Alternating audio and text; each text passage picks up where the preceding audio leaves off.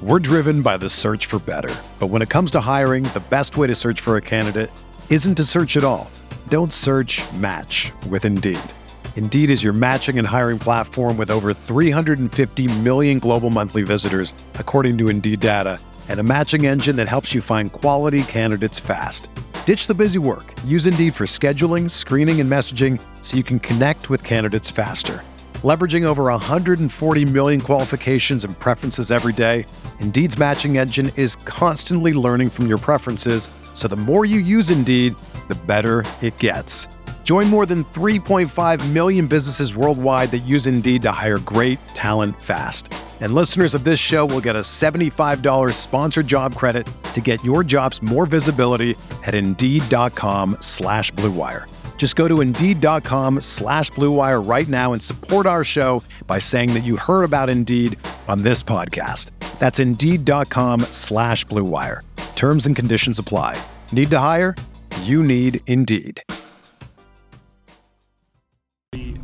It's a True Faith podcast. I'm Paul Lyon. I'm sat in a bar dedicated to the legends that have worn the Newcastle United number 9 shirt, and I'm joined by one of those, Les Ferdinand. Hello, Les. Afternoon, Paul. How are you? I'm very good. Thank you very much.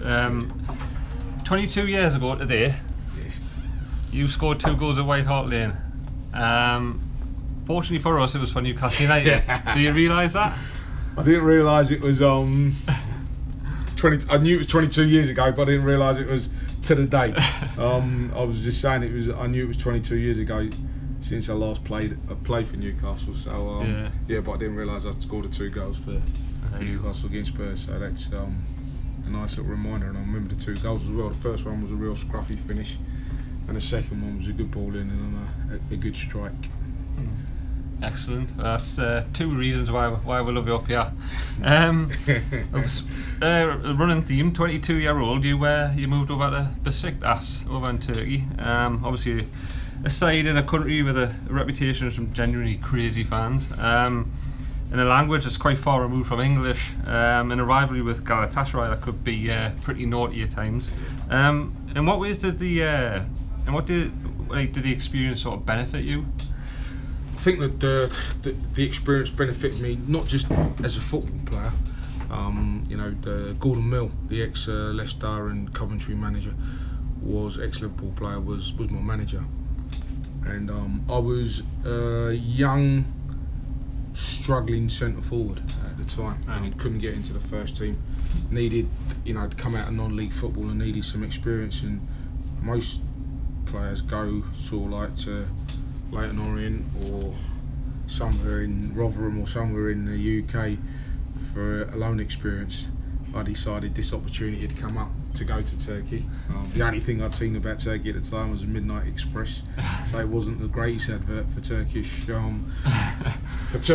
And so anyway, I went out there. But what I did was I immersed myself in the culture of the Turkish people. I didn't go there thinking, this ain't like London, this is not like England. I just went there thinking, I'm here to try and play football and get myself a career. And this is kind of like the first step on the road to doing that. So it was an interesting time, an interesting place. And it wasn't just about, in the end, it wasn't just about football. It was the first time I was away from home on my own. So it was a life experience for me. I grew up I went as a boy and I came back as a man, to be honest. Yeah. Excellent. And they wear some pretty good shirts as well, don't they, at that time? Yep. All my success, most of my successful time, I mean, QPR supporters would argue with this, but most of my successful times have been in a black and white shirt, to be honest. Nice. Well, you played under some pretty good managers, Don Howe, Jim Smith, Jerry Francis, Trevor Francis, obviously Keegan, Dalglish, Hoddle, Venables. Who would you say would be the best tactician, best man manager and the most underrated out of the group that managed you? So you missed out a couple there. George Graham was fantastic. Tactically aware, and I say tactically aware. George was fantastically tactically aware. Terry Venables, although I probably didn't probably got on with Terry Venables the second least. Don Howe got on with the least. He was a very good coach. Don Howe was a very good coach. Terry Venables tactically was probably the best. Right. Just in the way that he put his sessions across, and the way he got you to understand these sessions, there was no stone left unturned. Right. And so everybody to a man knew exactly what they needed to do when they went out on the pitch. So in terms of being able to put his point across, he was probably the best at that. For me, Kevin Keegan was probably the best man manager I'd had. Certainly knew how to man manage me, and was probably the best at that. And what was the third question? Most underrated? Underrated, most underrated. That's a good question. I played with under some very, very good managers. So Jerry Francis again was someone who got the best out of me. And if you looked at Jerry's team at QPR, again everybody knew probably Jerry was probably the most underrated out of all of them. Yeah, it was a good side there. Yeah, wasn't it? Yeah, and where we was and finishing top London club when we did was like, for the resources that QPR had at the time, he did an incredible job. Yeah, the stadium pretty much looks the same today, doesn't it? It certainly is. It still is. Yeah. What was the first impressions of Keegan when he tried to persuade you? I was in awe because here's a man that I'd seen over in my lifetime as this footballing icon. He weren't just a manager for me. He weren't just a player. He was an icon. He was probably the first British icon in terms of football going across to Germany and European Player of the Year and stuff like that. So he weren't just and I always remember watching him on what was that game show? I was going to say it's a knockout, but it wasn't. It was Superstars. That's the one. Watching him on Superstars and thinking, well, he is a superstar. Yeah. And so sitting in front of him, and then I think that he had a unique ability to make you feel like you'd done him the biggest favour in the world. When I said to him, yeah, I was signing for Newcastle, he just made me feel like I'd just done him the biggest favour in the world. It weren't about me coming to Newcastle and how tremendous that was. It was like just done him a great big favour. So yeah, he was probably the best man manager. Excellent. What was it like? What was the memories of the Man U 5-0 game? What was the sort of your feelings coming off that pitch? I mean, obviously we'd lost the game and I'd missed a few chances in the year before. There was myself and Schmeichel had a running battle, and he'd done well in that game. And so, we'd been humiliated in the Charity Shield. We'd lost that game 1-0, and we'd lost at Old Trafford that year as well. And so, coming back here, I always remember Keegan's team talk was, "You owe those supporters out there." That's all he said. He said, "You owe those supporters out there." And to a man, we all knew that we did. We owed them something, and so we went out and on the day everything just clicked into place, and you have perfect afternoons, and that was a perfect afternoon. Philip Albert's chip was just the icing on the cake. So people say the icing on the cake. In fact, that was the candles, the icing and the candle. But yeah, that was one of the fondest memories. Right. Oh, excellent. One of my fondest memories, without doubt, it was right next to my birthday that game. It was just, couldn't get any better, What a weekend. So, during the end, at any point towards the end of the 95-96 season, did you ever think sort of Keegan ever stopped believing in himself, or did the players? No, I think we when you get on that slippery slope of losing games, and that's where we got to. I still think, even though we'd lost to Man United in that game here, I think the real turning point for us was the Liverpool game.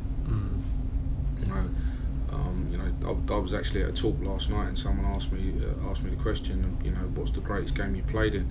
And someone said it must be the 4-3, and I went, no, because we lost that 5-0 against Man United, because there's not many teams that have managed to beat Man United.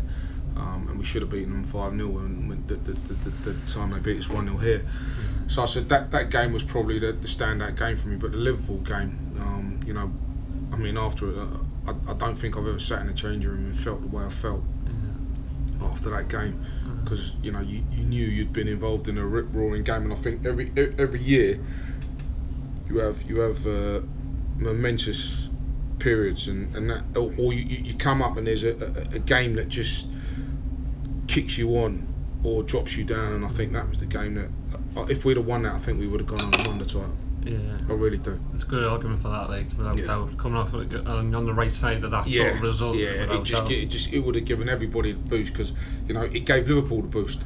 You know, and it would have given us that boost to go on, because I think we went the next game and lost to Blackburn, and I think that was the depression of that. You know, losing against Liverpool in that game. Yeah. Oh, let's not dwell on those. Please on not. them ones Yeah, there. So speaking about Kevin there, Kevin Keegan, that is. Him leaving, did you have any sort of inkling that was on the horizon? You know, in hindsight, when we look back on it, and I remember we'd lost to Blackburn on Boxing Day at Blackburn, and always remember after the game, Keegan sort of like had a go at the players, at a few of us, and said, like, you know, there was a few harsh words said in the dressing room, and then the next game was at home to Tottenham on the 28th, and his team talk was, I could drop every single one of you for your performance against Blackburn, but he said, I don't think you can play that badly again. So what I'm going to do, I'm not going to change the side. I'm going to let each and every one of you, I'm going to allow each and every one of you to redeem yourself. And we did. We went out and beat Tottenham 7-1, I think it was, 7-2, whatever it was. But always remember after the game, and it now sort of like ranks with you, and you think to yourself, where there's signs. He didn't come out and do a team talk. He didn't come out and do the press talk. It was Terry Venables Terry McDermott. It was Terry McDermott that went out and did the team talk after the game. Yeah. And when you look back on it now, you think, was that the first sign that, you know, he'd had enough? And when I say had enough might not be the right word, because I think it was a little bit more than just him having enough. It was the way that not the takeover, but we were floating, and the way all that was put to him that sort of like upset him. Or those were his reasonings that he gave us for departing. Right, interesting. Dalglish, he obviously replaced Kevin. Given how the side finished 96-97 season, why do you think he set about like dismantling that squad? What, in your opinion? I mean, obviously that included the sale of yourself. I think in this country, I think British managers have this. When they go into a football club, if that football club's doing okay, they don't normally go in when it's doing okay. Yeah. They normally go in when there's a problem. But normally, when a manager goes into a football club, he tries to put his own stamp on that football club, and needs to make a few changes to people, so people say, right, this is Kenny Dalglish's team, this is Kevin Keegan's team, this is George Graham's team, this is, you know, so they make some changes. Mourinho was probably the only one of the few managers that came in when he went into Chelsea. I think he made 2 changes. He added 2 players. I think Petr Cech was already coming, and he added one more, which was I think it was Ferreira, the right back, and they went on and won the league because he knew he had a good team there. And all he said was, it ain't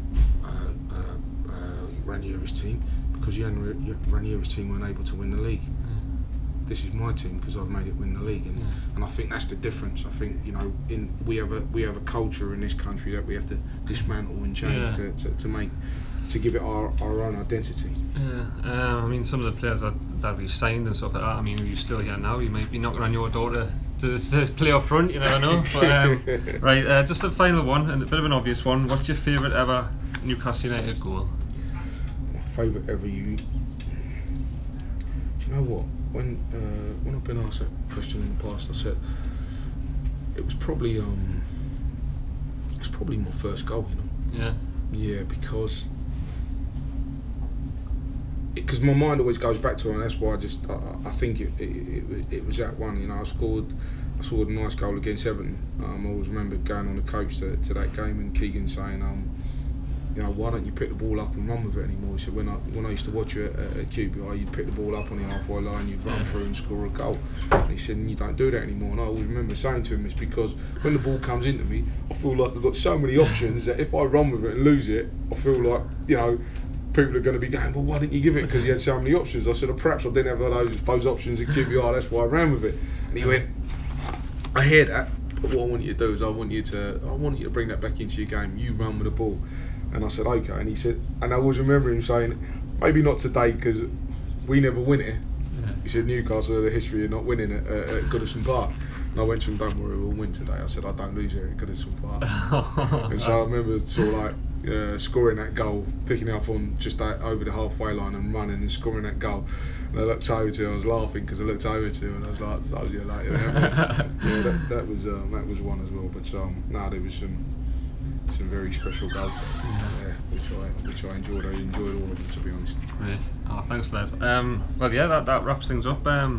Thanks very much for your time. It's really appreciated, Les. Thank you very much. Good talking to you. Thank you. All right, Paul. Yeah, amazing. Hang on, you can have one of them. Everyone is talking about magnesium. It's all you hear about. But why? What do we know about magnesium? Well, magnesium is the #1 mineral that 75% of Americans are deficient in. If you are a woman over 35, magnesium will help you rediscover balance, energy, and vitality. Magnesium supports more than 300 enzymatic reactions in your body, including those involved in hormonal balance. From functional medicine doctors to mental well-being and female hormone experts, we all know that magnesium is the one mineral to improve all aspects of well-being and health. But which one?